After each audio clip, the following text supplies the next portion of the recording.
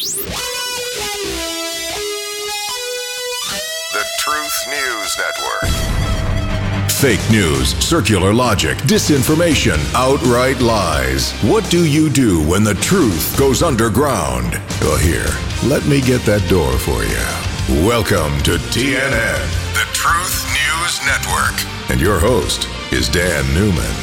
Well, good morning, everybody, and welcome to Hump Day, Thanksgiving month. And folks, we're less than 6 weeks away from Christmas, believe it or not. And I'm certain you've done all your Christmas shopping already, right? No, you haven't, because there's not everything on the shelves that you need, right?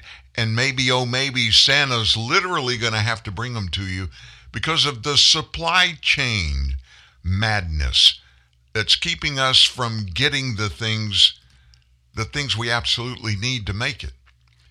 Well, listen, let me tell you what's ahead today. We have so many things. Supply chain issues, that's just one thing. Folks, we've got Adam Schiff. Adam Schiff this morning. You're going to hear from Adam Schiff. Shifty Schiff, as former President Trump termed him. And Adam Schiff was on national television embarrassed horrendously yesterday by a woman. Oh my gosh, you got to hear this. And what else is happening? Some real truths out of that Kenosha, Wisconsin courtroom where Kyle Rittenauer is on trial for his life. First-degree murder charges against him. And 2 witnesses came forward with, guess what? Evidence. And their evidence confirms Kyle Rittenauer's claims of shooting in self-defense. But the mainstream media are ignoring the testimony of those 2 witnesses. That's coming up. And then we have a very special segment in today's show. It's about 10 minutes long. Candace Owen joins us here. You're not going to want to miss this. This will come after the bottom of the hour in our first hour. So yeah, we've got a busy day, but it's worth it all, folks, because you're here. We're sharing, finding out things, finding out truths, getting facts. We're sharing that together. And I don't know another thing that could be more important than for us doing that. And that, as you know, for those of you looking and listening in, that's what we do here every day. So to begin our day, not a good day so far this morning for Joe Biden and his administration. Listen to this. A report came out this morning from the Department of Labor, and it shows that prices in the United States rose at their fastest rate in 30 years. That's right. The Consumer Price Index, the CPI, that's the one that measures inflation, rose 0.9% in October from September, exceeding expectations for a 0.6% rise. Now, compared with October a year ago, prices are up 6.2%, exceeding expectations for a 5.8% increase. When you throw out food and energy, 2 categories of goods that are central to the cost of living to households, but are so volatile they go up and down, that economists look beyond them to see underlying inflationary trends. And prices rose 0.6% on a monthly basis and 4.6% annually. Both exceeded expectations. Earlier this year, inflation pressures were largely concentrated in just a few areas of the economy. And that led Fed officials, and of course the Biden officials, the sycophants in the Biden administration that we hear from every day, like the sky is falling White House press secretary. She is amazing. She says things that nobody, I catch my breath often when Jen Psaki starts spewing her lies and smiles about it, never, ever admits being wrong, and everything she says we're just supposed to believe. Well, they've been trying to sell this inflation thing as transient. In other words, it's a fading thing. Nobody needs to worry about it. And there are even some in the media that are trumpeting inflation as being a good thing. We're going to get into that. And so what's happening around the nation, a combination of inflation and our supply chain issue. It's not just truck drivers that are in short supply, folks. Now we find out truck trailers. A shortage of trucks and truckers to drive them is the number one cause of the crisis at our ports. Inflation data released shows that the prices of shipping and truck trailers are going through the roof. The price of truck trailers jumped 6.5% in October compared with the month earlier. That's the largest ever monthly gain in Labor Department Producer Price Index records, stretching all the way back to 1981. And looking back a year ago, when that crazy guy from New York who vacated New York and now lives in Mar-a-Lago, Donald Trump, compared with what was going on when he was president, prices are up 19.7%. 20% increase in 1 year. Go figure, right? Heavy-duty truck trailers rated for 10,000 pounds or more, the really big ones, rose in price by 8% in October and were up 19.5% compared with a year ago.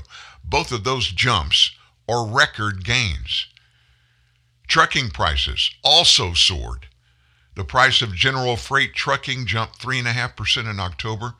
That's a record high, never before seen. Compared with a year ago, the general freight index is up 18.4%, second only to May's annual gain of 19.9%. The price of local freight trucking, not those that are over-the-road truckings, but just the ones around town, was up 6.9% from a month ago, a record-shattering 20% compared with a year ago. Now, those long-distance trucking costs, they rose 3.5% in 1 month in October. We're up 21.7% compared with last year. You do understand this. While this administration continues to try to spin all of this and make something positive out of it, folks, you can't do it. You can't do it. They want to blame this on the pandemic and, of course, on Donald Trump. Everything bad that happens in the Biden administration, of course it's because of stuff that Trump did. We're down there every day breaking federal law over and over and over again because we won't hold illegals that step into the country in contravention of duly passed and signed into laws, federal laws regarding immigration. We're going to walk all over that, but we're going to blame the whole debacle at the southern border on Donald Trump. That evil red man. He's not responsible for what's happening at the southern border. His actions are not responsible for what's going on in our economy. His actions are not responsible for the continued division, divisiveness, that every day something new comes out in that format from Joe Biden. This all belongs to Joe Biden. And folks, I don't care how you look at it, what perspective you come from. If you want to be truthful about it, you got to look at the guy that's calling all the shots, whoever that is. I got to be honest with you. I'm not a registered Republican. I'm not a registered Democrat. I'm an independent. And I can tell you this, I lean very heavily towards Donald Trump, and especially after he got inaugurated and then he began to start doing all those things he promised us he was going to do, especially in the area of economics. And they were all good, better than we thought, better than he even projected. And Americans' eyes were open to the fact that free market systems are really, really good. Capitalism really works. Taxes went down for consumers. Incomes went up. Government revenues skyrocketed to never before achieved numbers, even with all those horrible tax cuts that were handed out to, these little plebes around the country. We call them American citizens. Donald Trump predicted it would happen if we would just do it. He initiated the just do it, and it happened. And then Joe Biden steps into the White House and he just tore it all apart. Everything he could do to, as quickly as possible, overturn the policies and the actions that were taken by Donald Trump that worked for every American, filthy rich Americans all the way down to low middle class economic Americans. It was good for everybody. Why would they tear it up? Why would they tear all of this up? Why would Joe Biden just cancel pipeline contracts? Why would he ask, as his people are still in the Energy Department asking today, the CEOs of U.S. energy companies, I'm talking about oil and gas companies, and they're trying to humiliate them, did last week in a public hearing, excoriating these CEOs as they were saying, will you make a commitment to reduce your oil production? Why would they want to do that in what we're looking at that it's happening right now? Joe Biden shut down exploration in all federal lands. No more permits given. They're contemplating, after what they did to the XL pipeline, they are literally, had leaked out, and of course they didn't want it to leak out, but it leaked out. They are contemplating closing another pipeline, the one from Canada, that opens up in the United States 550,000 barrels of oil a day. And they're wanting to shut it down. Why are they wanting to shut it down? Let me tell you, those are a lot of questions that I don't have the answers for. I told you Candace Owen is going to be here. She'll give you some answers. And she's going to make some stark comparisons to other places on the planet and some historical references that will blow your mind, but it will answer some of your questions.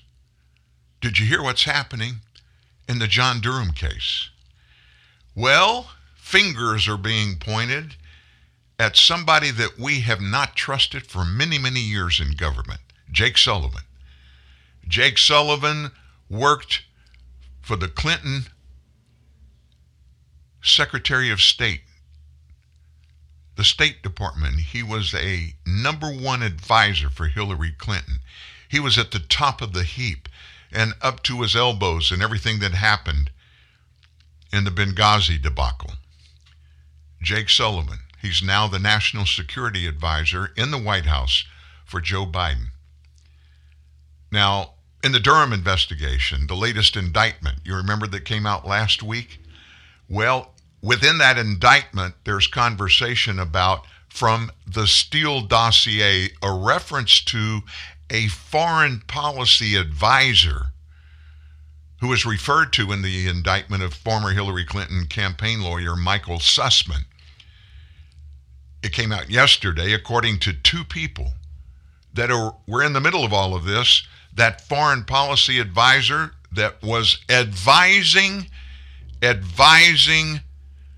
people that were investigating the Trump campaign for collusion with Russia. Robert Mueller's lawyers. Oh, they were some really, really horrible people. But anyway, he gave them information that pointed to Trump involvement coming from the Steele dossier. Jake Sullivan was exposed yesterday. This is the closest special counsel John Durham's investigation into the origins of the Russia investigation has come to anybody directly associated with the Biden White House. Sussman, if you'll remember, was indicted for lying to the FBI on September 16th. He's pleaded not guilty to one count of making a false statement to a federal agent. This case came out of Durham's probe into the origins of the Russia investigation. So, Durham's indictment alleges Sussman told then FBI General Counsel James Baker he was not doing work for any client when he requested and held a September 2016 meeting in which he gave evidence of a purported secret communications channel between then candidate Donald Trump and Russia. In fact, Sussman later billed the Clinton campaign for that meeting. That's in the indictment.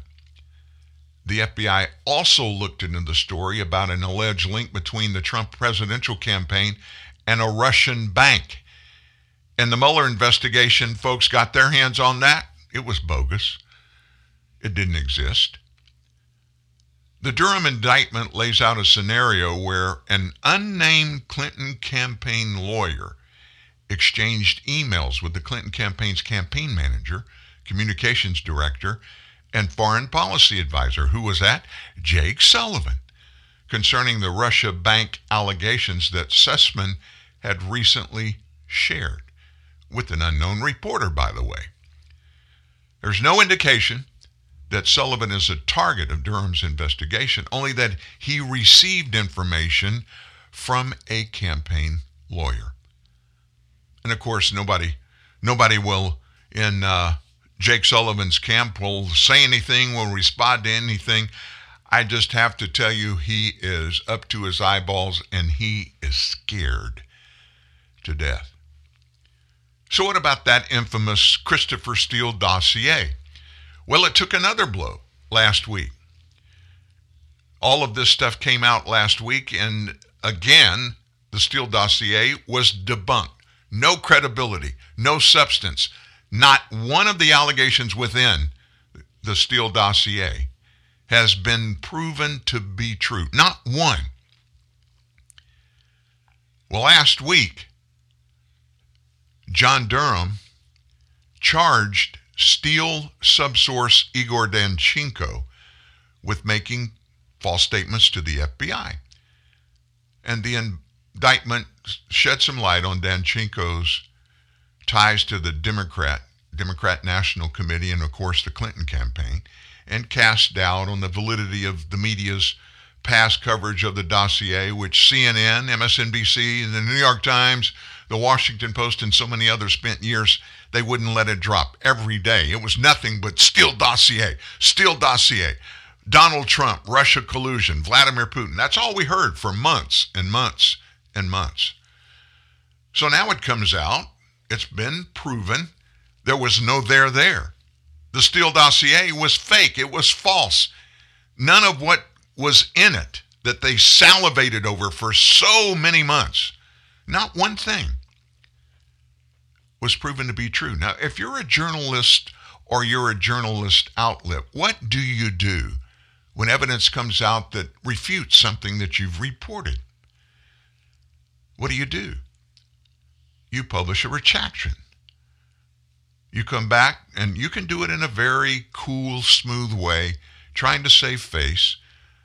You can even do a detraction and call it a mistake.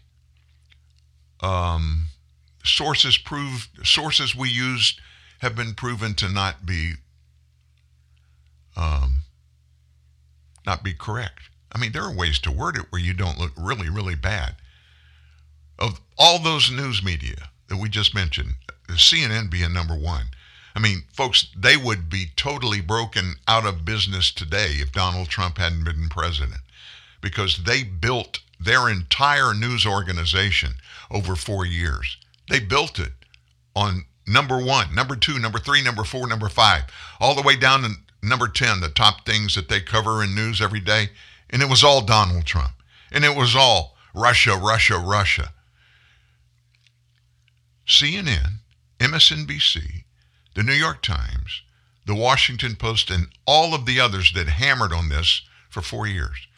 Not one of them has even mentioned the fact that the dossier was proven by the feds, by a prosecutor, to be completely false.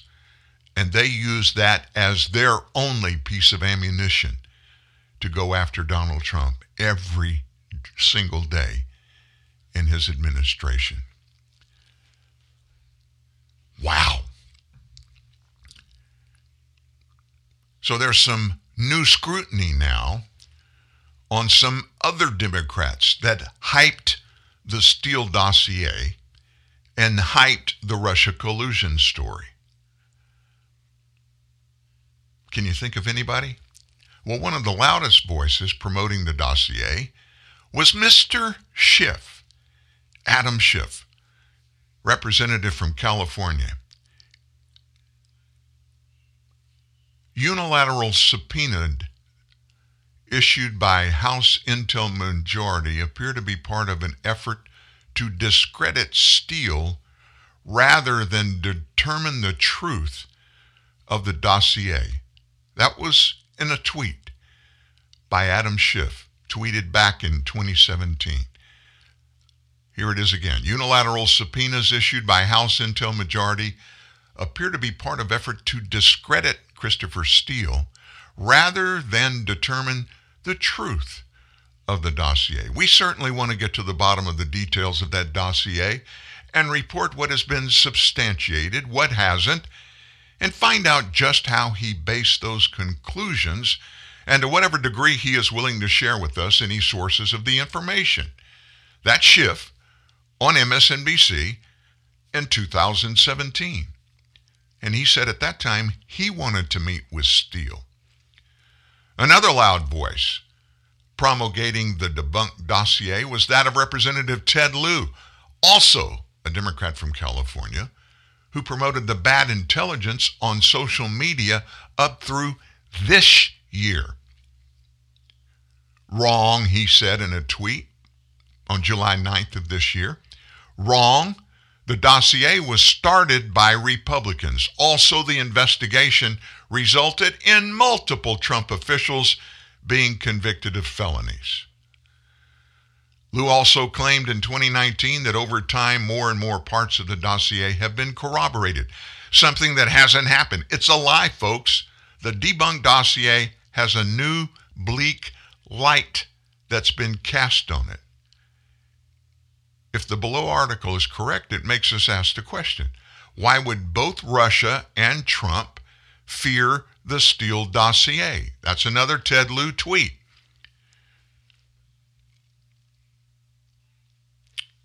Watchdog organization Judicial Watch President Tom Fitton said in a Tuesday statement that Christopher Steele, who also worked for the FBI, by the way, created a fake dossier, was understood as such by the Department of Justice, the FBI, Robert Mueller, and the Obama White House.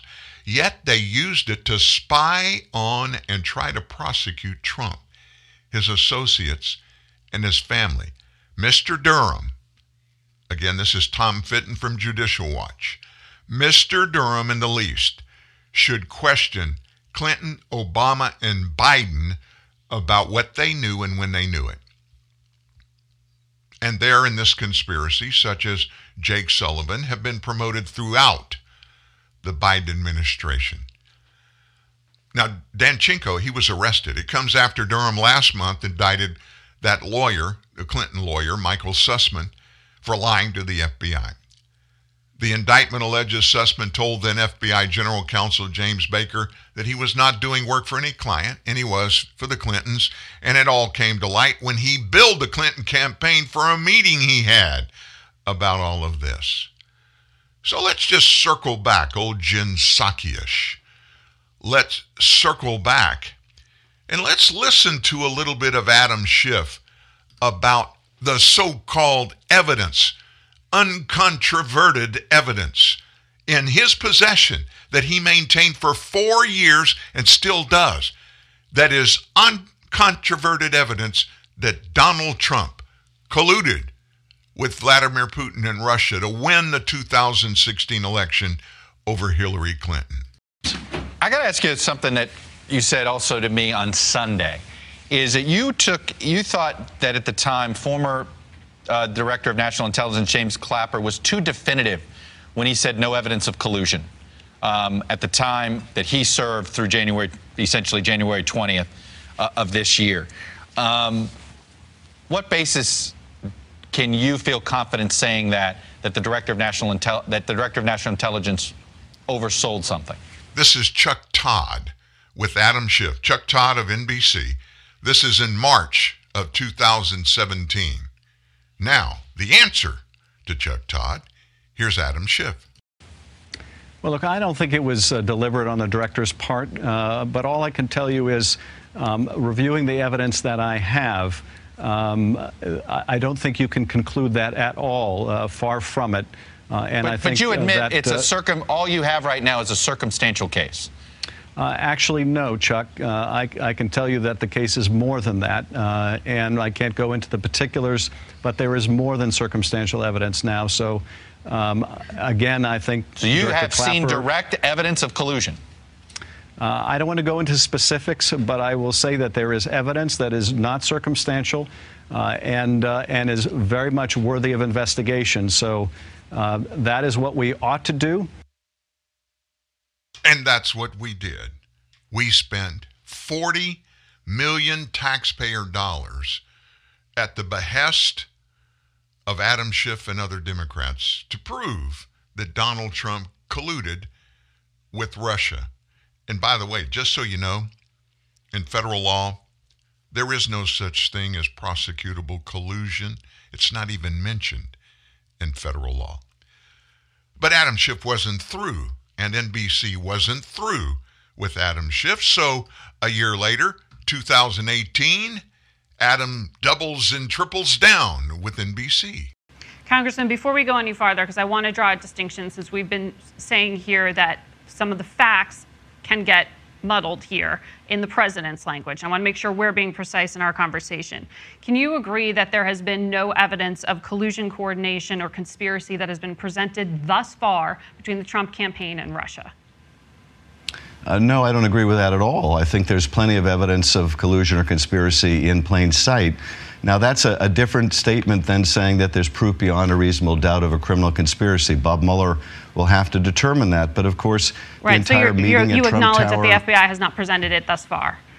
I'm drawing this distinction because this is what the White House is arguing here, that the president is drawing a distinction, that he is saying when he says hoax and witch hunt that he means one thing and that it's not really trying to disassociate himself from what his national security team says.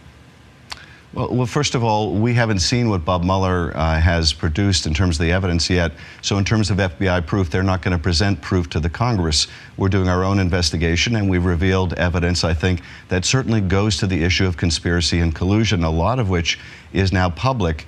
But I do think that the president continues to cast doubt on whether he accepts the fundamental conclusion that Russia intervened, whether there was a conspiracy or not. He continues to raise questions about it. Indeed, his attempt to retract his statement in Helsinki that he doesn't see why the Russians would intervene, that goes well beyond any allegations of conspiracy. So it's the president himself who's created this very muddled message. And the issue, I think, for us in the midterms is, what message is Putin hearing? Is he hearing the message that we heard from Coates and Wray and others in that press conference in the White House?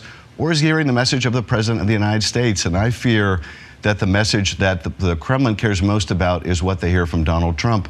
And that is still one of denial and cover for the Russians.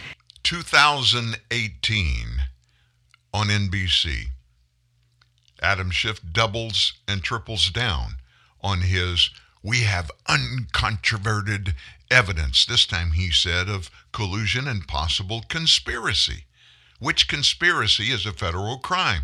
So Schiff is rubbing his little hands, like a fly that's fixing to eat. It looks like they're rubbing their hands together. But folks, as we all know, they impeached Donald Trump twice. They tried to prove he had done anything criminal, and it was insufficient. He was impeached twice, never convicted. Never once did he stand up and try to defend himself. He relied on that little thing that Adam Schiff's not very comfortable with, called evidence and facts. And so, let's fast forward to 2021. Let's fast forward to November the 8th, 2021. And let's take a look in or a listen in to that very conservative daytime talk show, The View. Yeah, that's right. Monday, Adam Schiff was on The View. But they happened to have a special guest on at the same time with Adam. Her name is Morgan Ortagus. And Morgan Ortagus has got a lot of foreign policy and intelligence experience in the federal government in Washington, D.C. She's a Fox News contributor. I want you to listen to Adam Schiff Monday on The View and listen toward the very end to what Morgan Ortagus has to say to Adam Schiff. So I want to ask you about something that's in the news a lot right now.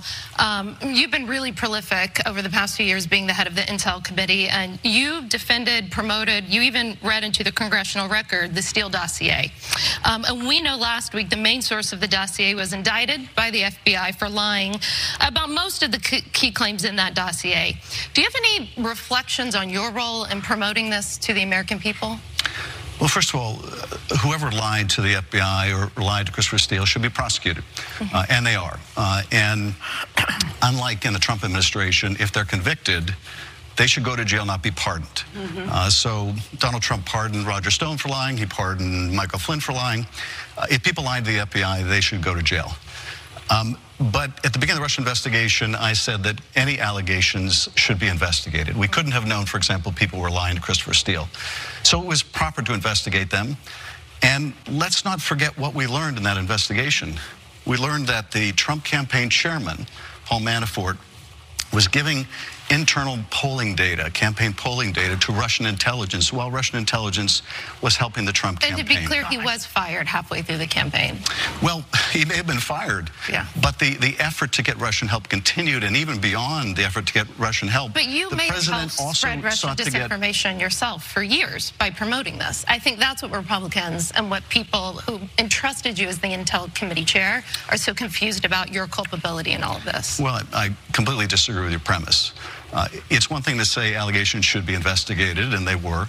It's another to say that we should have foreseen in advance that some people were lying to Christopher Steele, which is impossible, of course, to do.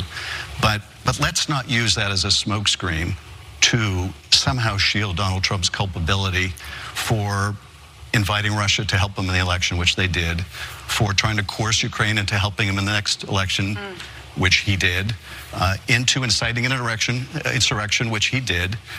None of that is undercut. None of that serious misconduct is in any way diminished by the fact that people lied to Christopher Steele. No, I think just your credibility is. Well, I think just your credibility is under siege and has been proven that it really doesn't exist when it comes to this. Do you understand, when you put all this in context, what Adam Schiff did, what he orchestrated? A very highly thought of in circles in Congress, member of the House of Representatives. He was head of the Intel Committee, which meant that he saw and heard everything, all kinds of classified briefings and hearings that you and I never could even look at or hear anything specific that came out of them. He was in them all the time. When all those leaks were happening to the media about what was going on, Adam Schiff is known to have been one of, if not the leaker of all of that information. He did everything he could to see to it that Donald Trump was kicked out of office. If you remember correctly, he headed the committee from the House, the prosecuting committee, against Donald Trump in the first impeachment. He was up there spewing his venom over and over and over again. And through the years, folks, we couldn't dig them out all. We couldn't take the time to get you to, or let you to listen to every public statement that Adam Schiff made during 4 years. Over and over again, he said, I have absolute proof that Donald Trump colluded with Russia and conspired with Russia, which is a federal violation, to change the election results so he could beat Hillary Clinton. Schiff said that over and over and over again. And you heard him on Monday of this week. He doubled and tripled and quadrupled down on the same lies. And you know what that means? Do you know what that means when somebody does that? That means they're pathological. That means, folks, they're lying almost all the time when they speak, and really in some cases, they don't even realize it. They think what they're saying is true just because they're saying it. One more little issue and we're going to move on.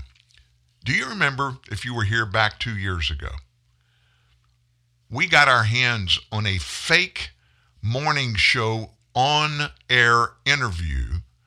It was fake because it was supposed to be two Russians that had inside information and were working directly for Vladimir Putin. And they called Adam Schiff's office, talking with a Russian accent. And they got through to Adam Schiff and told Schiff they had proof. They had proof that information in the Steele dossier was actually facts. We played that interview. It was about 15 minutes long for you. And actually, all it was a spoof by a morning radio show. And Adam Schiff just played right into it. He wanted them to send him information and the truth. He wanted to know, and he asked if his staff and he could follow up with them. He asked if Vladimir Putin knew about this. And you could almost hear him foaming at the mouth. He was so excited. I'm going to have the evidence that will prove Donald Trump is not worthy to be president, and he cheated to get there. Folks, do you realize when a person at this level does that, they are violating their oath of office to the Constitution and to the people of the district which they represent, because they're colluding with whoever and whatever to get stuff that has nothing to do with truthfulness, has nothing to do with facts. In fact, they're doing so borders on being illegal.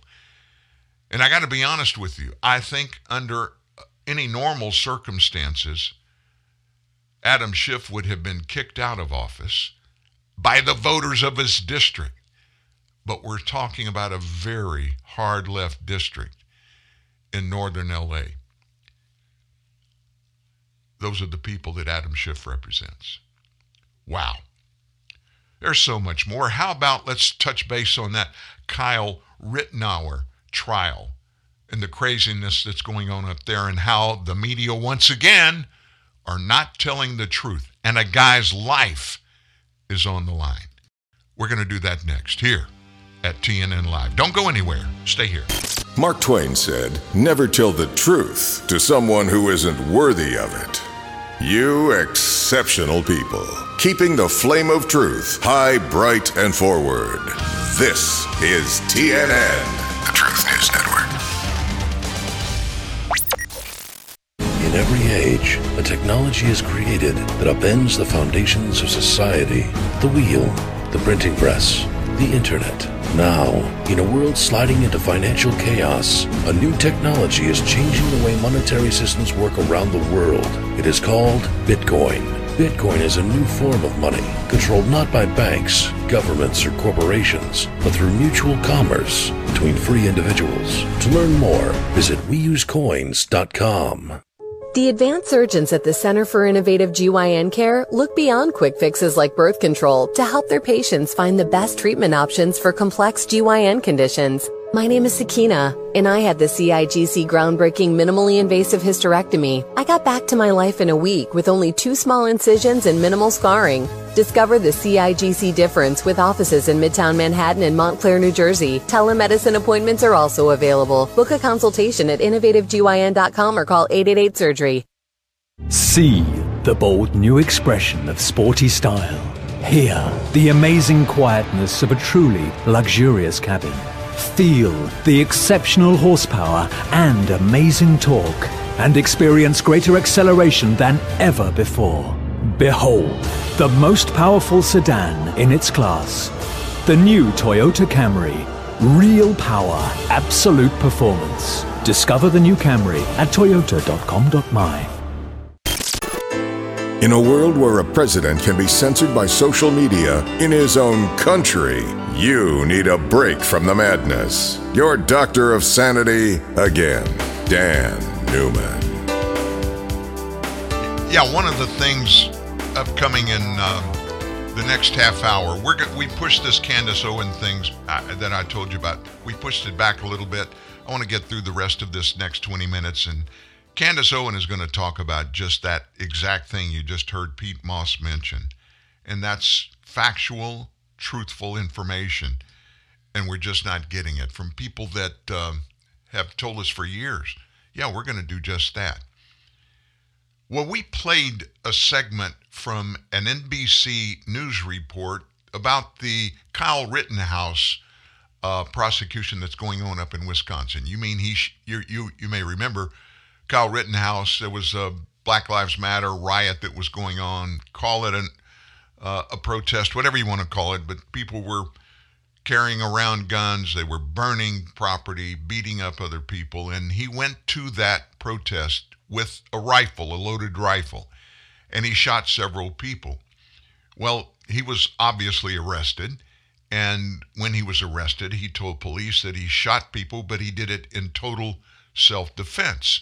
So coming out of that trial yesterday, a NBC crew, and I believe it's a local crew from up there in Wisconsin, they went on the air and gave a synopsis of testimony about a witness getting up and basically, well, I'm just going to let you listen to them. Listen, this is just a short segment.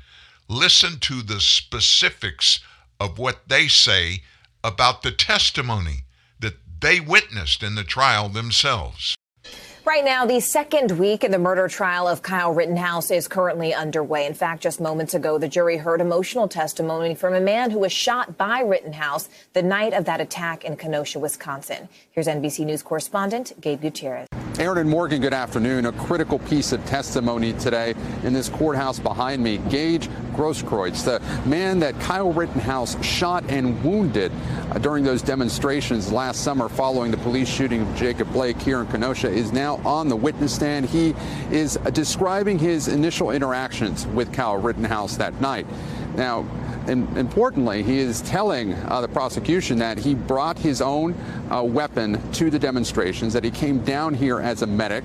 He said that his permit to carry that gun was expired, and he could not recall whether there was an actual bullet in the chamber. But he says when he first saw Kyle Rittenhouse, at some point, he believed him to be an active shooter. He does say that he approached Rittenhouse, and that is something that the defense will likely tear into during cross-examination, trying to paint him as the aggressor.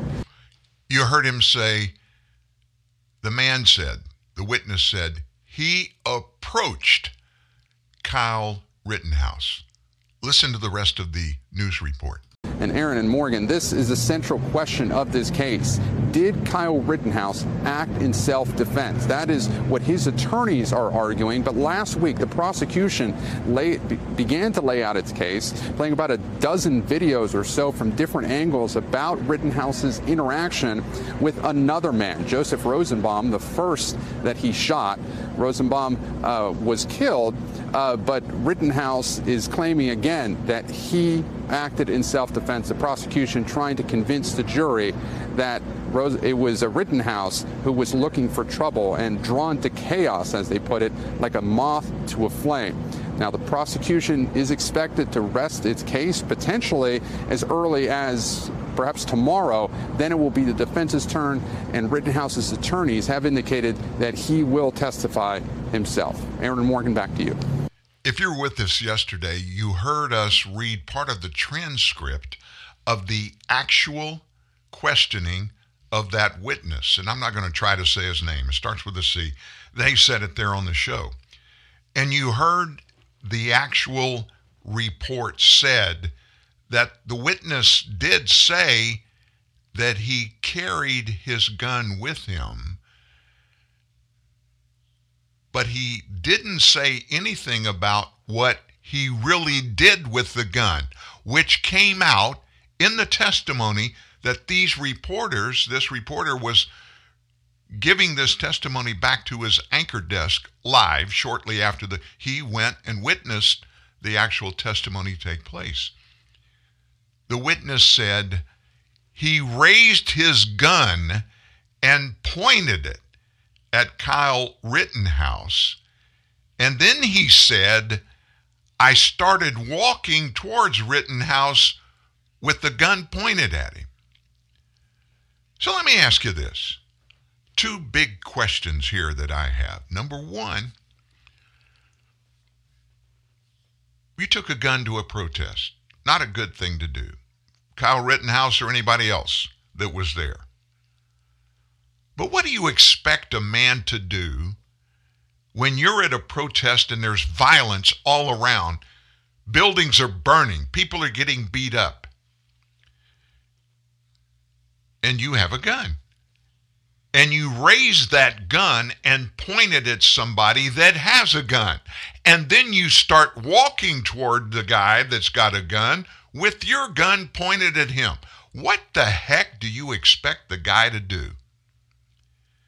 And by any definition, in any county or parish or state or anywhere inside the borders of the United States, what Kyle Rittenhouse did in this case is called self-defense. That is an explanation of it. They hid the story. They hid the facts from their audience. Now, why would they do that? A lot of reasons, I can tell you. Those are local reporters. This report was sent upstream to NBC National. In fact, that's where we pulled it down here at TNN Live. It came off a national NBC website. So what does that mean? Well, these guys, the girl and the guy, and the reporter specifically, they're looking for opportunities to grow in their careers. And what's the number one way you want to grow if you're a news person, a television news person, a reporter, or an anchor? You want to get to major markets. Kenosha, Wisconsin, not a major market. But giving this report to the mothership back in Manhattan, getting it out on the air, you want to juice it up and make it seem like it's bigger than life, which is exactly what he did. And then guess what else we found out?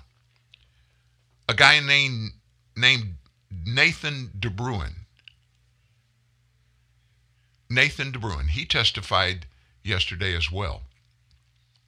Well, yesterday the Milwaukee Journal-Sentinel reported that DeBruin, who is a Kenosha photographer, was initially subpoenaed by the prosecution, but was brought as a witness for the defense.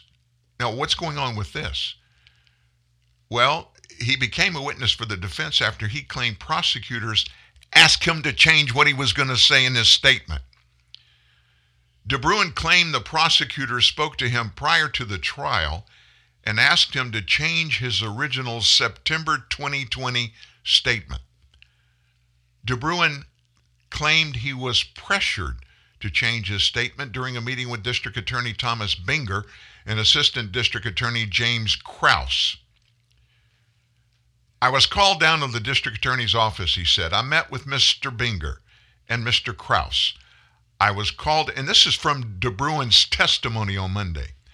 I was called into a room, sat at a table, handed my police statement, got to read over my police statement, and then I was asked if I would like to add anything to the police statement, and I said I would not. He added this. Mr. Binger pulled out a cell phone and showed me a video and also a photo, which was actually one photo that I brought today, and asked me if I knew who a gentleman was in that photo. And I said I did not. He said, this is Joshua Zeminski. Mr. Binger also had a case with him, and I'm subpoenaed for that case also. He says, well, that's who that is. He put the phone down. He picked the phone back up and says, who is this? And I confusingly said, like, Joshua Zeminski. And he said, would you like to add that to your statement?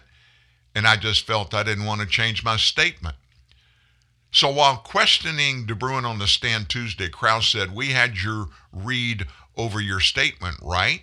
DeBruin responded, correct. Krause followed, and we asked if you knew anything beyond that statement. DeBruin said, correct. Krause then said, we didn't ask you to change it. And DeBruin answered, yes, you did. So let me just say this. There are two big, horrible situations going on. Actually, 3 or 4. And by the way, one of the other guys that got shot, a witness yesterday testified that the guy that got shot, he saw the guy pick up a skateboard and sneak up behind Kyle Rittenhouse and beat him over the head with it, aggressively. And Rittenhouse shot him, didn't kill him, shot him, wounded him, not even a serious wound, but nevertheless, Rittenhouse was charged with attempted first-degree murder twice, and also first-degree murder for the man that was killed. So, it was a violent protest. Black Lives Matter was involved in it. They burned businesses down. They burned houses down. They beat up people. People were all over the streets with guns. That's a horrible thing. There is no way you can justify that. You can't paint it or couch it in any really nice, smooth way. Those kind of things shouldn't happen. But they do happen, and those that are guilty need to be held responsible for what they did wrong. But you don't do that. Well, you do if you are wanting to try to feed a cause or to perpetuate something that was put out there that somebody else wanted you to perpetuate. You know, like anti-police and anti-white people, racism, whatever you want to call it, folks. That's bad enough. Secondly, though, you have prosecutors that are supposed to be enforcing the law and prosecuting those that broke the laws. And these prosecutors apparently were very obviously trying to coach a witness that they thought they could bring over to their side to juice up their case against Kyle Rittenhouse. And they got caught in the act. When I followed all of this, I listened to it, I read the testimony transcript, I thought to myself, how many people are in prison today that shouldn't be in prison today? How many people have been put to death through the years that shouldn't have been put to death? Just one of those happening is too many. And the people that are guilty of fixing evidence or getting testimony changed or cutting deals behind the court or even in court, judges who prejudge a defendant standing before them. All of those things rolled in together. Folks, I got to be honest with you. We're promised equal justice under the law. That's what we're promised. Under the rule of law in the United States, we're supposed to abide by laws that are written. No exceptions. You're supposed to do it. If you live here, if you're a citizen, or even if you're not and you're here. If you want to live here and walk freely among Americans, you've got to abide by the rule of law. If you don't, you're going to pay a price. But it seems like it happens pretty often that there are people in this law enforcement process from top to bottom, maybe in the police force, maybe in the prosecutor's office, maybe even in the courtroom. There are people that are not being honest. And I'm sorry, folks. There is no excuse.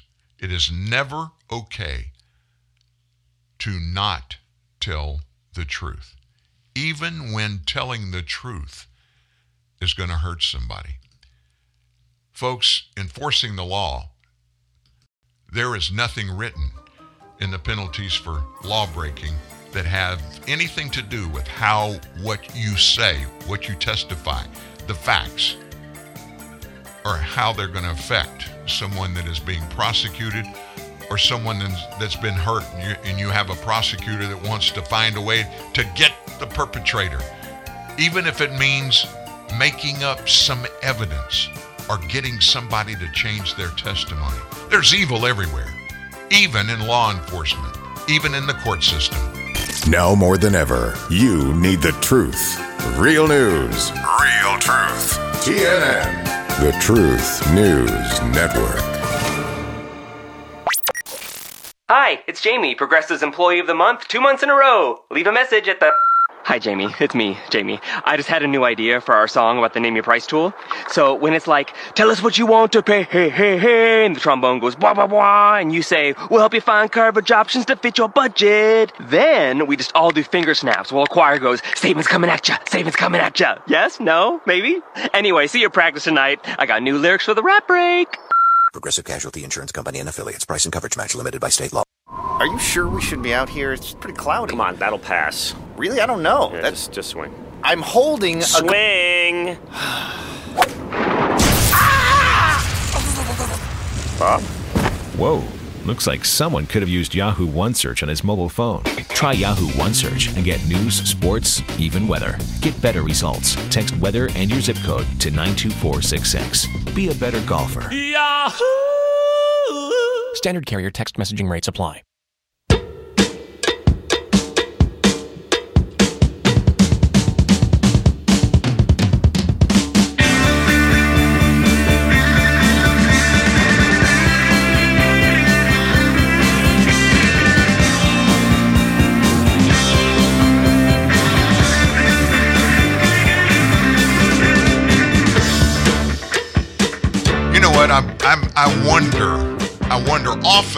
I've wondered for many, many years. Former Congressman, former Senator John Kerry, he's married a very, very wealthy woman.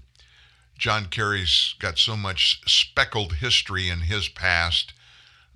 Even though he's been in politics forever as a Democrat, he's kind of like Adam Schiff in many respects. He sometimes he doesn't just come and do an outright lie.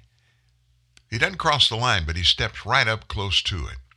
And he's been busted numerous times. I remember when he was running for president, that Swift boat controversy. He told people and had been telling people for years about what he did in Vietnam, and come to find out what he said he did in Vietnam. And it was dramatic, of course, naturally. Anybody that's going to lie like that about conditions and stuff in wartime is going to embellish it to make them look better. But it was just one thing after another, after another, after another. And he just seems to be, you remember when you were a kid and you picked your nose and you were flicking boogers and there was one that was always too sticky to get off your finger? I know it's gross, but you've already had coffee and breakfast. And some of you, when I said that, you laughed hysterically because you remember how that was. John Kerry in U.S. politics seems to be that booger that you just can't get rid of. Administration after administration, he always pops back up. Well, he is now President Joe Biden's climate envoy. I have no idea what being a climate envoy means and what kind of power or authority brings to the table if you're a climate envoy. I know there's no constitutional formal position in the government for that, but be that as it is, he's the man, and he's representing the Biden administration at that COP26 climate conference in Glasgow, or Glasgow, however you want to pronounce that city, Scotland. So, John Kerry, as he always does, he's got to be the center of attention when he's there talking about stuff. Here's what he said yesterday. And Americans all over just went crazy when he said it, especially those in states like Pennsylvania and West Virginia. Kerry said, by 2030 in the United States, we won't have coal. By 2030 in the United States, we won't have coal. Kerry is the first Biden official to publicly comment on the administration's environmental policy since the $1.2 trillion infrastructure bill that contained numerous sections dedicated to climate change. It passed Congress, as you know, last Friday night. Kerry's aspiration to rid the country of coal by 2030, well, folks, that falls right in line with Biden's deadlines for lowering greenhouse gases by the same year. Despite those goals, Axios, which is a pretty far-left news outlet, Axios reported that the U.S. did not join last week to a pledge signed by more than 40 other countries to phase out coal-fired power plants in the 2030s and the 2040s. That's interesting. According to the U.S. Energy Information Administration, coal accounted for 10% of our nation's total energy that we consumed last year. Kerry went on to say, we're saying we are going to be carbon-free in the power sector by 2035. I think that's leadership. I think that's indicative of what we can do, he said. We're going to be carbon-free. Now, put this in context. John Kerry. John Kerry and his wife, Teresa Heinz Kerry, Heinz as in Heinz ketchup. I told you he was married to a very wealthy woman. She inherited totally the Heinz billions of dollars. Teresa and John, they own 40 corporate jets. Now you may say, why would they need 40 corporate jets? Well, they have 2 of their own. Well, they're really not their own, but the company that technically owns them, and they own the company, it's a corporate jet leasing company. So how did John Kerry get to Glasgow, Scotland on a G550 that his company owns? And maybe if I do what Joe Biden does and whispers this, listen closely to what I'm about to say. A Gulfstream 550 burns a lot of carbon fuel. You multiply that by 40, they own a company that is en masse polluting the airways in the United States of America, and John Kerry just polluted the airspace in Glasgow, Scotland. Do you smell a little hypocrisy there? That's just one way. But the big thing that grabbed me when I saw what he said in this interview, we're not going to have coal by 2030. Folks, that's 9 years. There are 60,000 people today that work in coal mines, that work in coal distribution. So he's saying the Biden administration is going to terminate 50,000 jobs. Bam. Well, Joe can terminate jobs pretty quickly. He's proven that over and over and over again. But let me ask you this. Do you understand? I don't care where you live. The odds are that your electricity is generated all or in part by coal. Now put that in the context of the life that every American lives. These guys, I mean, they're illustrating stupidity. And I've never thought John Kerry was very smart. And Joe Biden is obviously, he is not way up there on the brain surgeon scale himself and never has been. Both of these guys, John Kerry and Joe Biden, they have a very public life that we can all look back at. I know for a fact both of them would be much better off in the integrity role and in their rating as to their own integrity if there was no YouTube. Because we can go back and grab dozens and dozens and dozens of outright lies they both have told, thinking they're doing it to somebody that won't let anybody else see it. You know, it was a small little group of people. Let me illustrate to you what they illustrate to me regarding their climate situation and thinking and reasoning. There is no way an intelligent person can actually say that the United States is going to be carbon free by 2035. It's impossible. It cannot happen. Not so much that we could not do away with carbon energy and all of the processes that are involved in getting it and making it available to the United States people and countries and other people around the world, corporations here. What's impossible is every year the United States uses more and more energy for every part of our lives.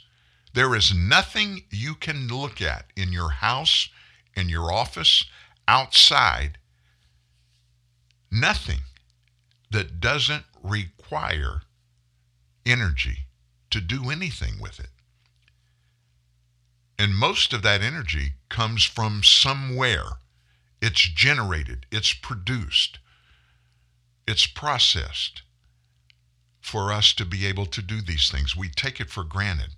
I think Joe Biden I think he woke up maybe on January 25th, maybe not until, about October 1st. But I think one day he woke up and he said, you know what, I messed up. When I canceled the XL pipeline permit, put those people out of work, the daisy chain across the U.S. energy system began to fall, people fall out of it. Energy companies began to reassess their operating procedures and how and where and why and how much energy they were producing. And then all of a sudden, inflation started. The price of energy began to climb. As we told you going into this show today, we're at a 30-year high of inflation. It doesn't matter how much wages have risen. Raises haven't obliterated inflation that has happened since January 20th. If you're a working person in the United States today, it's costing you at least 10 to 15% more to do the same thing you were doing on January 20th when Joe Biden was sworn into office. Energy is just one little piece of it, folks. But this man, he's got a powerful position in the U.S. government. I don't know what his power looks like on a daily basis, but he's over there in Glasgow and he's representing the United States people. And he's saying things that he can't back up. So let's back a little bit further, go further back. You know who's watching all of this, all of the Biden administration, the horrors that we're going through, the things that on Biden's watch are getting unwound? China's state-run Global Times, that's their big newspaper over there. On Monday of this week, that was day 7 of the COP26 climate conference in Scotland we just talked about. The newspaper boasted that coal output has reached the highest level in recent years, so China's vast array of carbon-spewing coal-fired power plants can ensure energy supply security and residential heating during the winter. China, as you know, and we're told this all the time, they are the world's worst polluter by far. They built 3 times as many coal plants as all other nations combined in 2020. When power shortages and rolling blackouts began hitting China's industry centers in the fall of this year, the Chinese government ordered an all-out campaign to produce as much coal as possible from both domestic mines and foreign suppliers. And according to the Global Times, they say their effort has been very successful. From November 1 through 5, the average daily dispatch of coal reached 11.66 million tons. That was an increase of more than 1.2 million tons for the end of September. As coal mines have been gradually put into operation, the National Development and Reform Commission said on Monday. The thermal coal supply has also continued to go up, and the rebound of coal inventories at power plants has been accelerated. Since early November, the average daily supply of coal at power plants has hit 7.74 million tons, and coal inventories have reached 1.6 million tons. On November 6th, the stock of coal reserves across China's power plants exceeded 117 million tons, an increase of about 40 million tons compared with the end of September. And they're not just keeping it for themselves. In October, they imported 27 million tons of coal. That's a 96% increase over the previous year. Combined with the surge of domestic output, their supply of coal grew large enough to bring prices down. They brought prices down on energy in China. Now, what's the big fuss about all this, Dan? There are so many obvious hands-on frontline issues that come out of what John Kerry predicted was going to happen regarding everyday people, regarding coal workers, coal plant workers, regarding people in the states that produce a lot of coal, like West Virginia and Pennsylvania. Think about the economic impact. layer after layer after layer of economical impact on everything, every piece of our energy situation here in the United States. The second piece of this, I think you and I, if we don't know this and don't accept it, we need to begin. You need to find a way to get soft on this. Folks, China doesn't give a rip about what they do regarding its impact on any other nation on the planet. China is very confident they can take care of themselves. Now, taking care of themselves may have a different definition of what rolls into that than what we have here in the United States. But they're okay.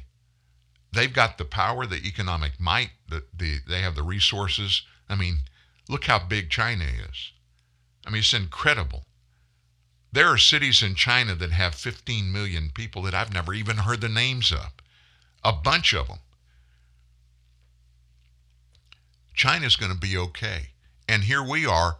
We send our envoy to Glasgow to the COP26 climate conference that China nor Russia, two of the biggest polluters on the planet, they don't even bother to show up. They didn't go. But what they're doing, they're sitting at home and they're manipulating their energy sectors to make sure they're okay.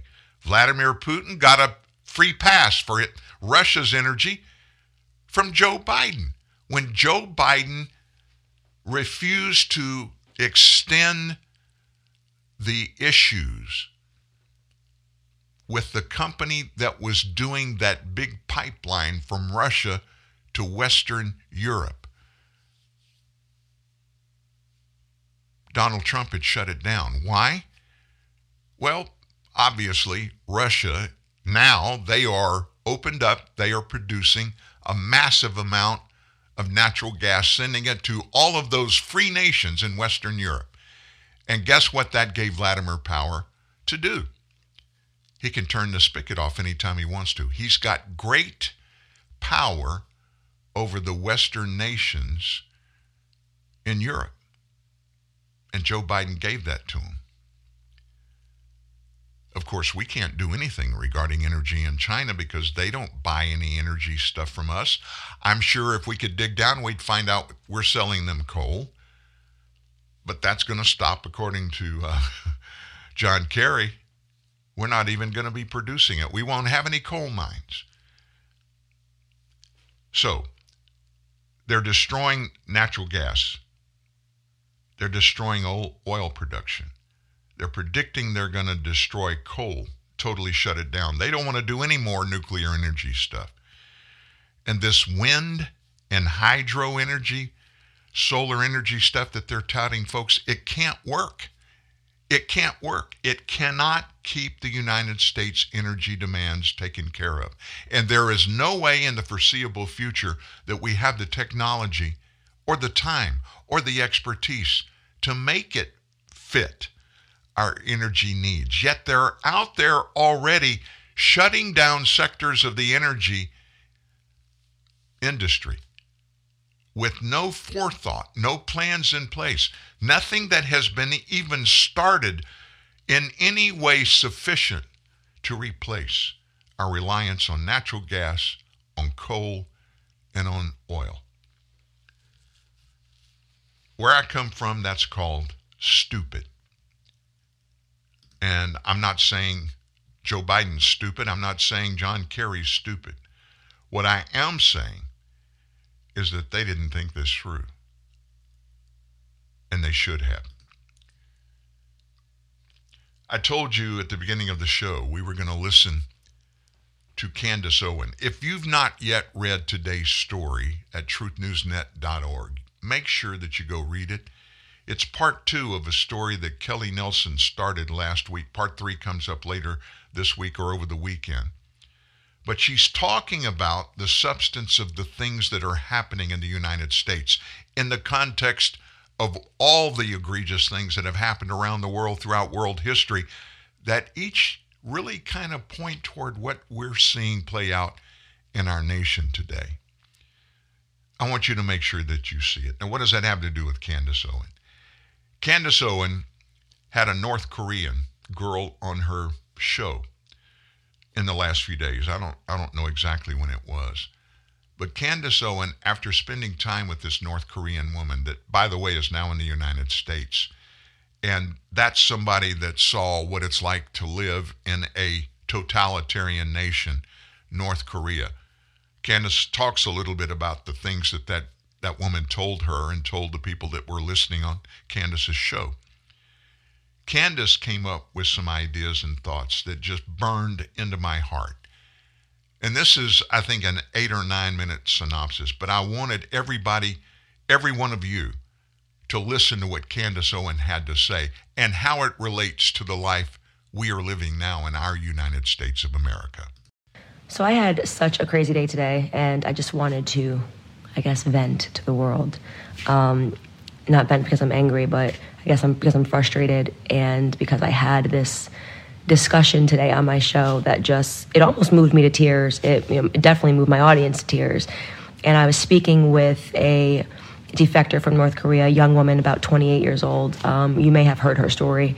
But I have to tell you that hearing this young woman, Yami Kim, tell me about what it was like to grow up in North Korea and how scary it is for her to see what is happening in America, what it was like to grow up eating grasshoppers and cicadas and eating tree bark and not being allowed to earn anything, having everything be owned and controlled by the state, to have an entire population that is malnourished, an entire population that is starving, and learning in school, as they do in North Korea, that the reason that they're starving and the reason that they're malnourished and the reason that things are this way is because of America.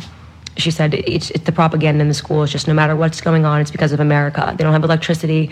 They can't have a living. They have to turn to the black market to even buy a movie. They're not even allowed to watch movies that go against the state. Every piece of content and media that they see in the school system shows them people that die not for love, but for the state. And she didn't realize that there was anybody that lived differently until somebody in her family had smuggled the movie Titanic. And she thought, when she watched this movie, the ending, and he died for love, that the actor must be dead and he must have been killed by the state, because you're not allowed to die for anything but the state. And she's sitting here telling me that she's in America and she's at Columbia University and she's listening to kids that have similar propaganda, that their entire country is being torn apart. Our entire country is clearly falling apart. Look at the gas prices. Go look at your gas price. Go anywhere right now and ask people how they're living, right? Everywhere you look, you see that America is falling apart. And she goes, and yet you go to the university, she goes to Columbia University, and the kids all think it's because of white supremacy. She's like, it's like scary propaganda. They can't awake themselves to the fact that no, what happened in North Korea was happening because the government was corrupt. What is happening in America is happening because our government is corrupt, because our government is stealing.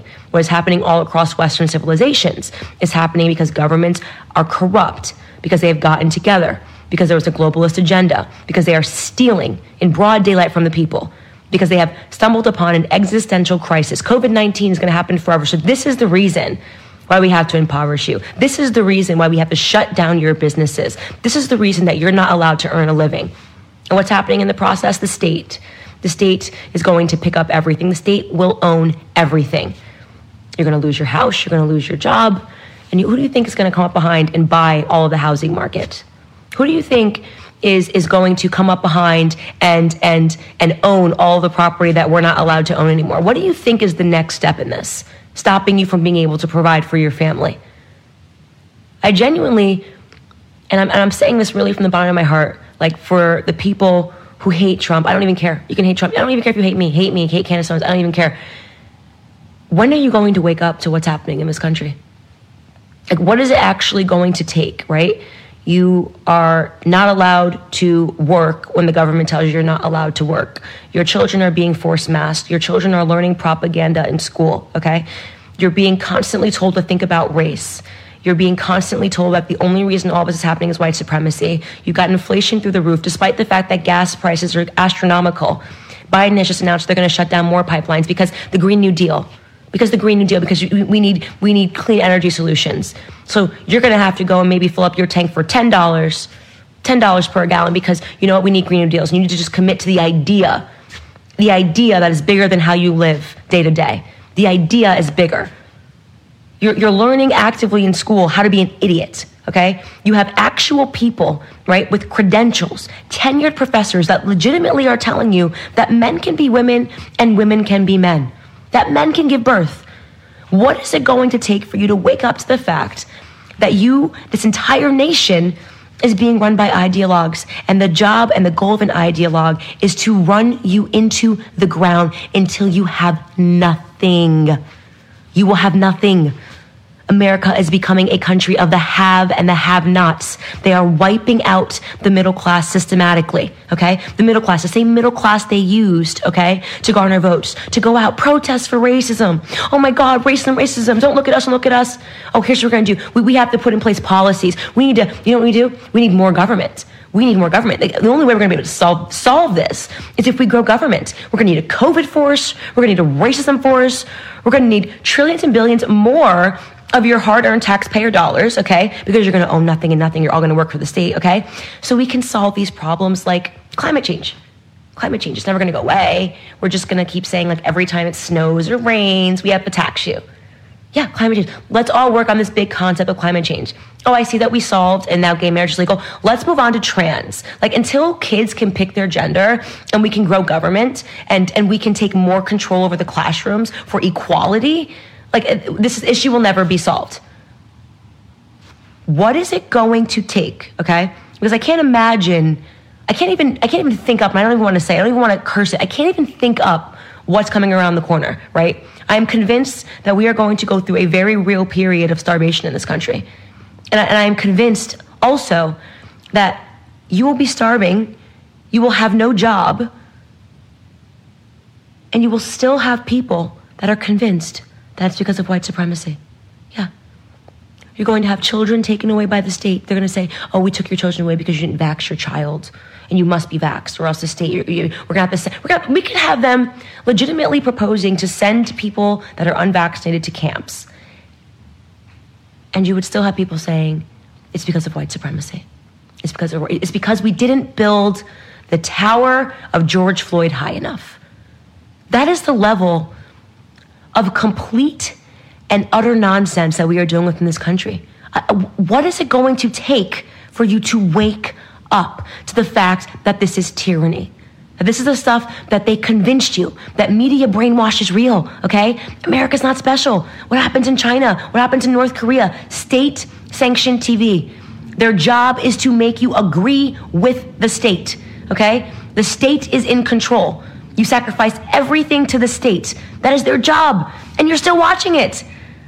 I went on Twitter today. This is a real headline on MSNBC, okay? Real headline. Opinion. Why inflation is actually a good thing. Inflation's your high gas price. It's actually it's a good thing. And all you have to do is realize that it's actually a good thing and your life will get better. What is wrong with people that are still watching these networks? How do you not understand that these people work for the government? How do you not actually objectively look at your life and say, my life is getting worse. I am poor. I'm more unhappy. My kids are not safe. I am being forced to inject chemicals in my arm, irrespective of whether or not I want it or feel that I need it. I am being told that I must do it in order to keep my job. People that I didn't vote for or elect, like OSHA and the CDC, are making laws and mandates. That is not the way our Constitution works. Have you read the Constitution? Do you know what the Constitution says? Do you understand that this administration is walking over, they're ripping up the Constitution because the Constitution cannot exist in the same place that a communist country exists. There could be no God when the government is going to become God. There could be no nation under God when they want a nation under an omnipotent government. What is it going to take for you to wake up? How much more will you take before you wake up? Are you waiting for until it's too late? Are you waiting for until, like Biden proposed, they're going to have federal thugs show up and make sure you're complying at your door, complying to their mandates because there's an emergency? Everybody knows emergencies last for 2 years. It's an emergency. My house is burning down. Cool. Come here in 2 years because an emergency lasts for 2 years. That's the idea, right? Emergencies, these temporary emergency authorizations last for 2 years. What's it going to take for you to wake up? Because let me tell you, you don't have much more time left. You do not have much more time left. This is literally like my family is now coming up with the plan B. What's it going to take? How do we live off of the grid? How do we make sure that we have enough food to live for years? Where can we go? How do we leave this country, if we need to protect our children? This is the kind of stuff that we're starting to think, because I don't know if some of you guys who are so brainwashed by state propaganda are ever going to wake up. You genuinely believe that people like me and Donald Trump are your enemy. And you know for a fact that your life was better under President Trump. You know for a fact, and you won't admit it. Because you've become an ideologue. Because the state has brainwashed you into turning into one of its soldiers. Even if you can't afford to fill up your tank, you've been so brainwashed that you're still going to defend the very same state that makes it so that you can't. That's all I've got for you. I just needed to rant about that. And I hope you guys will pay attention and watch the interview with the North Korean defector that almost moved me to tears today, filming on my show. It'll premiere tomorrow night on the Daily Wire, obviously. dailywire.com/subscribe, and you can use my code RESIST. Candace Owen. And I got to be honest with you, I can't add anything to what she said. We bring you things like that, the opinions of people like that. African-American young woman, pretty much self-made, grew up in a typical average, below middle income African-American family.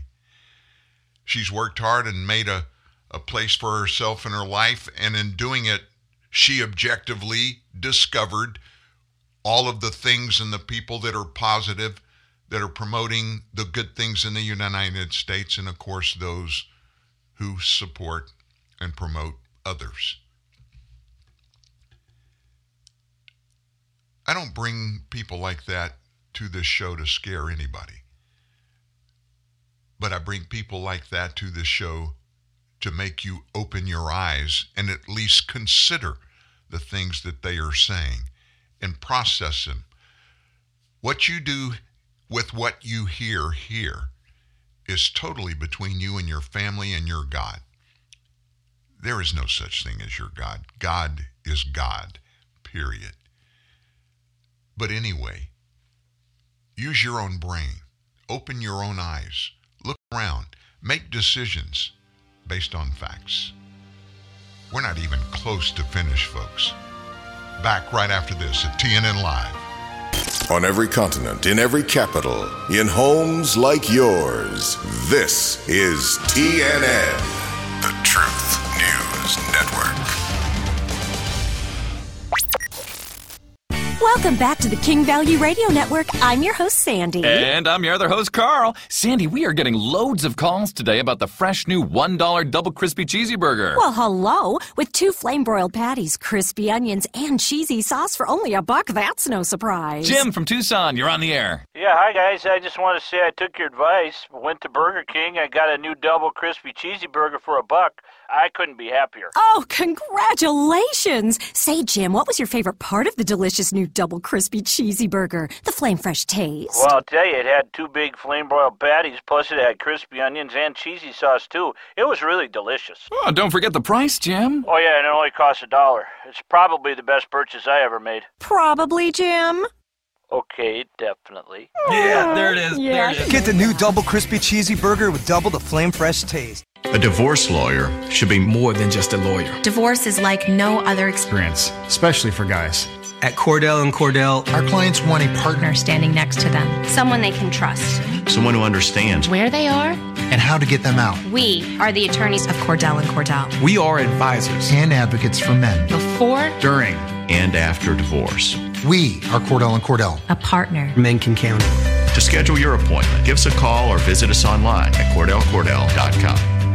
New Dunkin' Refreshers. Vibrant fruit flavors like strawberry, dragon fruit, and peach passion fruit. B vitamins and energy from green tea. All under 200 calories. Order ahead via the Dunkin' app for a contactless way to order, pay, and pick up in the drive-thru. America runs on Dunkin'. Price and participation may vary. Limited time offer.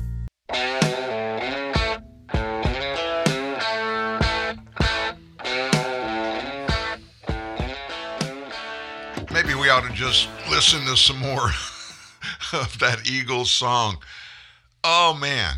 Do you ever get discouraged when you listen in or read or hear things that you just can't believe? I can't believe people think that way. It happens almost every day to me. You can't turn on the television news show. You can't read a newspaper. You can't walk through a grocery store and not wonder, what are people thinking? I mean, it doesn't take brilliant people to understand things aren't right. This is all kind of messed up. I wasn't going to say anything about this, but I'm going to do something I don't normally do. I've told you this. I'm a voracious reader. I read all the time, and I like to read the Bible in spurts. When I get inspired, I'll just bury myself in the Bible. And we talk often about the book of Revelation, the end times of the world, and we point to things in Revelation. Many people do. It's brought up almost daily. Point to different things that are forecast, prophesied in the book of Revelations that happen toward the end of the world, and there are parallels you can draw with what we're going through. Day before yesterday, I think it was day before, it may have been yesterday, I was reading through part of Revelation. I went to the last chapter, kind of like go to the end of the book and get the punchline, right? The last chapter, the 22nd chapter of Revelation, and this just popped out at me toward the end of it. Hang on just a second. I'm going to get there. Scrolling down.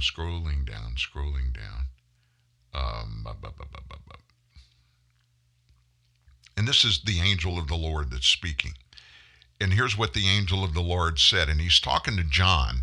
John is the one who allegedly wrote the book of Revelation. The angel says to John, "Do not seal up the words of the prophecy of this scroll," the Bible, "because the time is near." But this is the verse that just blew my mind. Listen to what the angel told John the Revelator. "Let the one who does wrong continue to do wrong. Let the vile person continue to be vile. Let the one who does right continue to do right. And let the holy person continue to be holy." And then the last verses in the Bible. "Look, I am coming soon. My reward is with me. I will give to each person according to what they have done.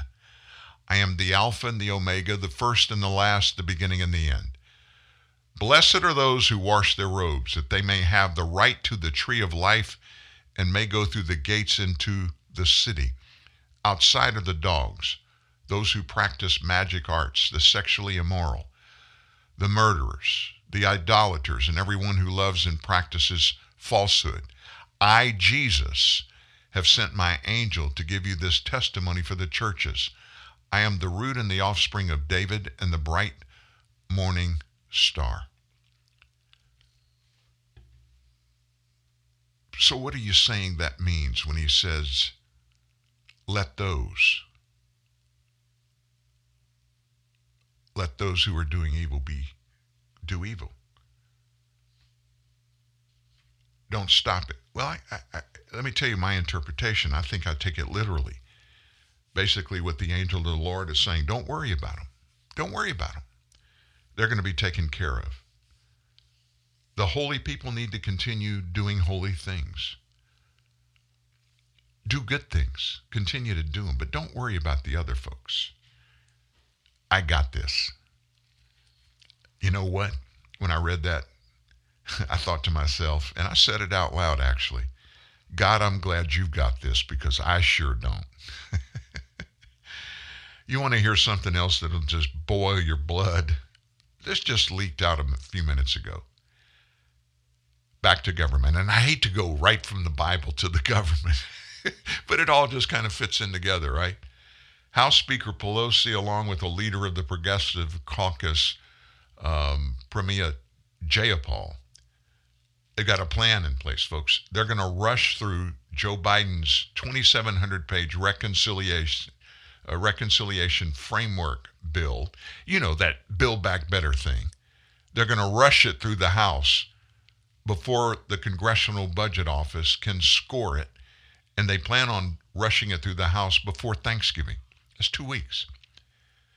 The Congressional Budget Office, which marks how much money taxpayers got to fork over to pay for any piece of legislation, it's not scheduled to have a complete score on the reconciliation framework before these two whip a vote for the package. The two congresswomen suggested yesterday they intend to hold a vote on the legislation on or before November 15th. But the CBO said yesterday only parts of the scoring are going to be finished before the target vote date. Here's what they said, CBO. Listen to what he said. This is the guy that is the head of it. Nonpartisan. This is just what they do. We anticipate releasing estimates for individual titles of the bill as we complete them, some of which will be released this week, he said. Other estimates are going to take longer, particularly for provisions in some titles that interact with those in other titles. When we determine a release date for the cost estimate for the entire bill, we'll give everybody advance notice. So, a likely incomplete CBO score is not going to stop Jayapal, who is a radical, no other way to describe her. It's not going to stop her from plunging ahead in the House, pushing moderate Democrats, if there are such things, to go along with the reconciliation package without even knowing how much it's going to cost. To clarify for everybody, the agreement we made with our colleagues was not for CBO score. She said that's apparently from the deal they cut with moderates in their party. It was for some additional financial information from the CBO. Agreement also says that in no event would the vote take place later than the week of November 15th.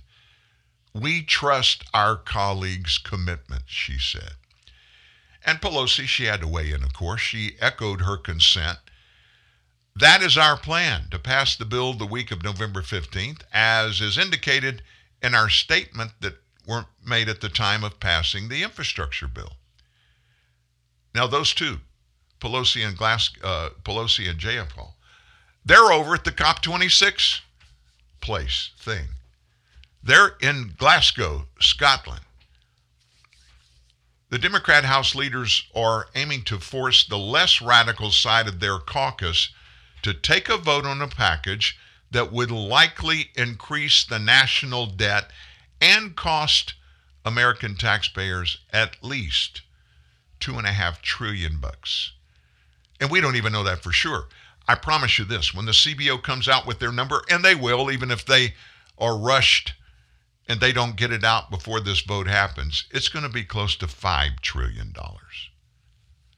So in order for Pelosi to get this thing passed out of the House, she's got to have 218 votes spread across her caucus, the Democrats in the House of Representatives. It's probable that those Democrats will not have any help from 13 Republicans who jumped ship last week and voted for the quote-unquote bipartisan infrastructure bill late Friday night. Whether Nancy can whip the votes to pass this remains unseen, but not out of the question. And you're probably, when I said that, what are you talking about, Dan? Nobody in their right mind can spend $5 trillion. There's no way. We don't have $5 trillion. We're not going to have $5 trillion. Less radical and more vulnerable House Democrats have opposed voting for the package without a CBO score. About 5 of them. But with such a massive piece of spending, there is sure to be payouts to members' districts to entice a yes vote.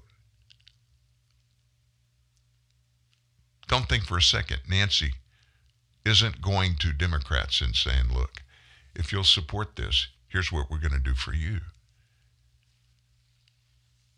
And oh, by the way, she also runs the money of the Democrat Party that is earmarked Democrat Party raises money year-round, and a big chunk of it is earmarked to support Democrats in their campaigns with contributions. Nancy Pelosi controls all that. You give me a yes vote, you know you're going to be in a hotly contested race in November next year. We're going to give you an extra $10 million. If vulnerable Democrats do vote for the package without the CBO score, Republicans are going to be able to highlight their vote, and believe me, they will in the upcoming 2022 midterms. They're going to say those Democrats voted partisan basis. They're negligent. They're not doing stuff for the people in the district, and try to get them beat out of office.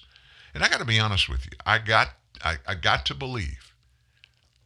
I just have to believe that the Democrats, maybe not all of them, but Democrats in leadership in the House, they've reconciled the fact that they're going to lose control of the House of Representatives and probably the U.S. Senate in the 2022 midterms. That could be an explanation for why they're pushing so hard, so diligently, to get as much of this egregious, unbelievably terrible, can't think of another word right now, to describe this legislation they're passing. They're spending more money than the federal government is going to be able to afford 6 generations down from you and me.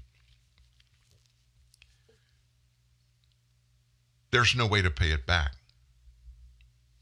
And when they borrow it, folks, even if they're borrowing it through printing treasury bonds and selling them to investment retirement funds and insurance companies and banks, somebody's got to pay it back. We got to pay interest on it every quarter. Somebody's going to have to pay it back. And you and I, we're not ever going to have that ability to do it in our lifetimes. Our kids won't, our grandkids won't, their kids and grandkids, and those grandkids will never be able to pay it back. But there's even more stuff going on. We have this supply chain thing. On PBS NewsHour yesterday, the director of the National Economic Council, Brian Deese, listen to what Brian had to say about our supply chain issues. He said many of the issues with our supply chain are actually a reflection of the fact that we are moving more goods, more products through the American economy now than at any time in history, significantly higher than before the pandemic. That's a good thing, he said. It reflects the fact that Americans are out there and able to buy goods again. Deese said President Biden has been working with companies to fix the supply chain issues. But I would also underscore the economic momentum and progress that we are making is real. We've seen 5.6 million jobs created, which is horse hockey. You and I both know that. These are not new jobs that Biden has been touting. More new jobs than anybody in history. More new jobs this quarter than any other quarter. I've created more jobs in my presidency than any other president ever has. It's a lie. They're not new jobs. There are people that are going back to work after the government locked them down for better part of a year. They're just going back to work. These are not created new jobs. Donald Trump's policies created millions of new jobs, expansions by companies that were hiring new people, creating new jobs, new positions, and they needed new people. So those are new jobs. Biden's are recycled of old jobs. They are not new jobs. There are not companies out there today that are looking at the landscape of the economy and business and saying, you know what? There's a niche right there. I think I can create an entity, a company that can fill that niche, provide goods and services, and start with an idea that I have and roll the dice and take a chance. Folks, that's entrepreneurship. That's looking at something and seeing it not as a problem, but seeing it as a challenge. And entrepreneurs are the ones that plug those holes and are willing to step up and roll the dice, literally, put in their own money, borrow money to start and build an idea. I did that 30 years ago with a company that is a really strong company today. I was fortunate.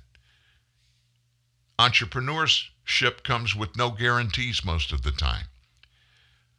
But those kind of folks with those kind of ideas that are looking all the time for opportunity, those people are saying, wait a minute, I'm not going to do that. I'm not going to roll the dice in this environment. I'm going to hang on to everything I have because I don't know what this president, I don't know what this administration is going to do. Deese continued. Now, he's the guy. Just think about this. He's the head of the National Economic Council. He's the director. This is the guy that's supposed to have his thumb on exactly what's going on across our economy. We're going to work through these challenges, he said. We're on that every day in the short term. But we think we can focus on both the short term and the medium and longer term challenges. Part of why we're in this problem is we haven't invested in building our infrastructure so that we have more resilient ports, more resilient roads and bridges around America. We can do both of these things. So the inference is, by everybody from the top down, from Joe Biden and down, the inference is they bear no responsibility for any of the supply chain issues. It's because of the pandemic. It's because of horrible infrastructure, our trucking, transportation system, our railroad systems. They just basically, sometime right around the time that I took the oath of office, they all just quit operating. Everything broke. All the highways, all the bridges broke. The ports, all of the ships sank. All of the equipment to unload all those thousands of containers that we had been using for years, they don't work anymore. It's never accountability that we hear from any Democrat in office.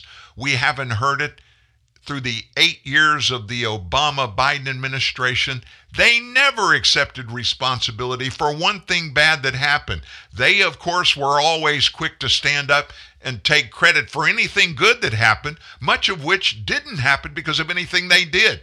Some of it they accidentally fell into, some of it they inherited, and every once in a while, somebody came up with a good idea, but that was rare. Have you heard one good economic idea come up in this administration? Please, call me right now, 866-37-TRUTH, 866-378-7884. We got about 10 minutes left. I would love for you, it would make me feel so much better if somebody would give me a concrete example of something good that has happened economically in our nation since January the 20th. I don't know what it is. I'm being honest with you. I'd love to know. I really would. And then there's far left MSNBC. I'm looking here at a gas price sign, and it comes from, let me see where that comes from. It doesn't say, but it lists the breakdown of the different types of gas at the pump. Regular unleaded, $5.78. Unleaded plus, $6.03. Premium unleaded, $6.28. And diesel, $5.76 a gallon. In the context of all of this, everything you hear, everything you see, far left MSNBC, they are hoping to gaslight us all into believing that Joe Biden's record inflation is a good thing.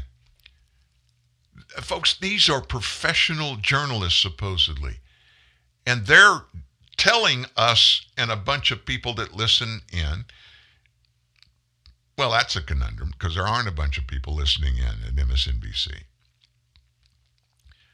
But MSNBC has since deleted a tweet that said why the inflation we're seeing now is a good thing.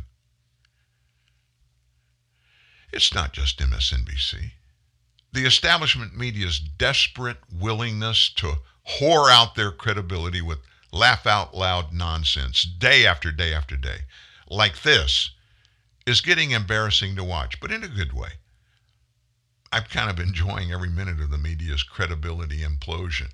The tweet from MSNBC was in support of a columnist, one of their columnists, who declares the coronavirus the unlikely hero of our inflation crisis, but then goes on to wrist-flick the inflation crisis. Quote, the message Americans have been getting about inflation in recent months can be summed up in 4 words. Be afraid, very afraid. That's what the columnist said. It's a message that much of the media has been happy to spread, epitomized by an odd segment about rising food costs that CNN ran last week.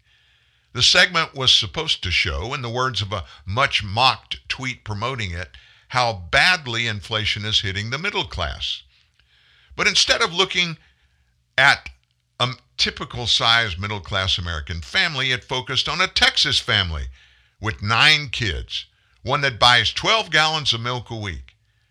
In the process, the segment succumbed to one of the media's worst tendencies, taking a real issue and overhyping it beyond recognition. How about some facts? Fact number 1. This is Dan. America is currently suffering record inflation that's primarily hitting the basics of life, like, food and energy. Fact number 2. This inflation was caused by the federal government overheating the economy. How'd they do that? Spending trillions and trillions of dollars that we don't have. Fact number 3. Who suffers most under inflation? Here's a fact. It's a cruel tax on the poor, on the working class, on those who live on the margins, paycheck to paycheck. You got to buy a tank of gas to go to work, right? All of a sudden, the tank of gas, it's double what it was when Joe Biden was elected November 3rd last year. Fact number 4. Wages are not keeping up with inflation, so Americans are falling behind. They're getting pay raises. Yeah, great thing. Pay raises don't come close to covering the added cost incurred at the behest of Joe Biden. How can any decent, caring person look at our economy, look at the explosion in just the gas and food prices? How can they be aware that cold weather is coming and with it families who are worried about being able to pay for heat and just laugh it off? That's what MSNBC was doing, making fun of this family. Because they buy 12 gallons of milk a week. Go figure. They shouldn't have 9 kids. This is how far the media are willing to go to protect Democrats and the extreme left agenda. And it's not just that the media are just full-blown propagandists now. They're so out of touch with the concerns of all of us everyday Americans. They're so far removed in their velvet bubbles that none of this is even real to them. This is a quote. What all this means is that American consumers are, relatively speaking, flush. And it's that strong demand for goods and services that is sending prices higher. But it's taking manufacturers and food producers time to increase supply after cutting back production during the pandemic. In other words, hey, what are y'all whining about? You dumb rube. You're flush. You're filthy rich. You got all kind of money. Don't you see how flush you are? Are you too stupid to grasp how much money you have and how lucky you are? You know, I'm lucky enough to make a decent living, but I've never forgotten, nor will I ever forget, the lean years. You know, when you deliberately forget to sign the rent check to buy yourself a couple extra days, or when you turn the thermostat down to 62 at night in the middle of winter, or when a car repair maxes out an already maxed out credit card, the one you can only afford to make the minimum payment on, which means you'll be treading water forever. You ever been down any of those roads? I have. And that's another problem with our wretched elitist, the silver spoon syndrome. Most of these people are fascists. They went from prep schools to college directly into the media bubble. They know nothing of struggle, of life in the real world. To them, inflation's just a number, and one that can be spun to protect the ruling regime. Hey, it's inflation. Interest rates are about to go up, and they have to. What happens when interest rates go up? If you're an elitist, you got a lot of cash. So you can't wait for your bank to start paying 10, 11, 12% on those certificates of deposit. You know, the hundreds of thousands of dollars that you have made, that you've socked away. You can sit at home on your butt if you're drawing. You got $500,000 in the bank. You can draw $50,000 a year just on interest on what you got deposited in the bank without even touching the $500,000. I'm not being funny, folks. I'm being factual. Now let me tell you this. You heard what Candace Owen had to say. It's a warning sign. You heard the words from the 22nd chapter of Revelation that I gave you, the angel of the Lord talking to John the Revelator, basically saying, don't worry about these people. I got this. I'm going to take care of this. Don't worry about it. Let those that tell the truth keep telling the truth. Let those that are doing good, let them keep doing good. Don't worry about the evildoers, the people that lie and cheat and steal and abuse you. Just let them do what they're going to do. I got this. I'm going to take care of it. And back to politics for a second. Well, after what we saw last week in Virginia, I get the sense that America is beginning to see through this garbage like this. There is no critical race theory. Inflation is a good thing. Yeah. Word to the media. Why don't we just get back together after the midterms and see how real all of that really is? Wow, hot day today at TNN Live. Thank you for being here. Listen, guys, you got 2 days and you're at the weekend. Make sure you start tomorrow, 9 o'clock here at TNN Live. Everybody all around the world, gotta tell you what I just heard. There's gonna be a party all over the world. I got a message on the radio, but where it came from I don't really know. And I heard these voices coming all over the world. All over the world. Everybody got the word.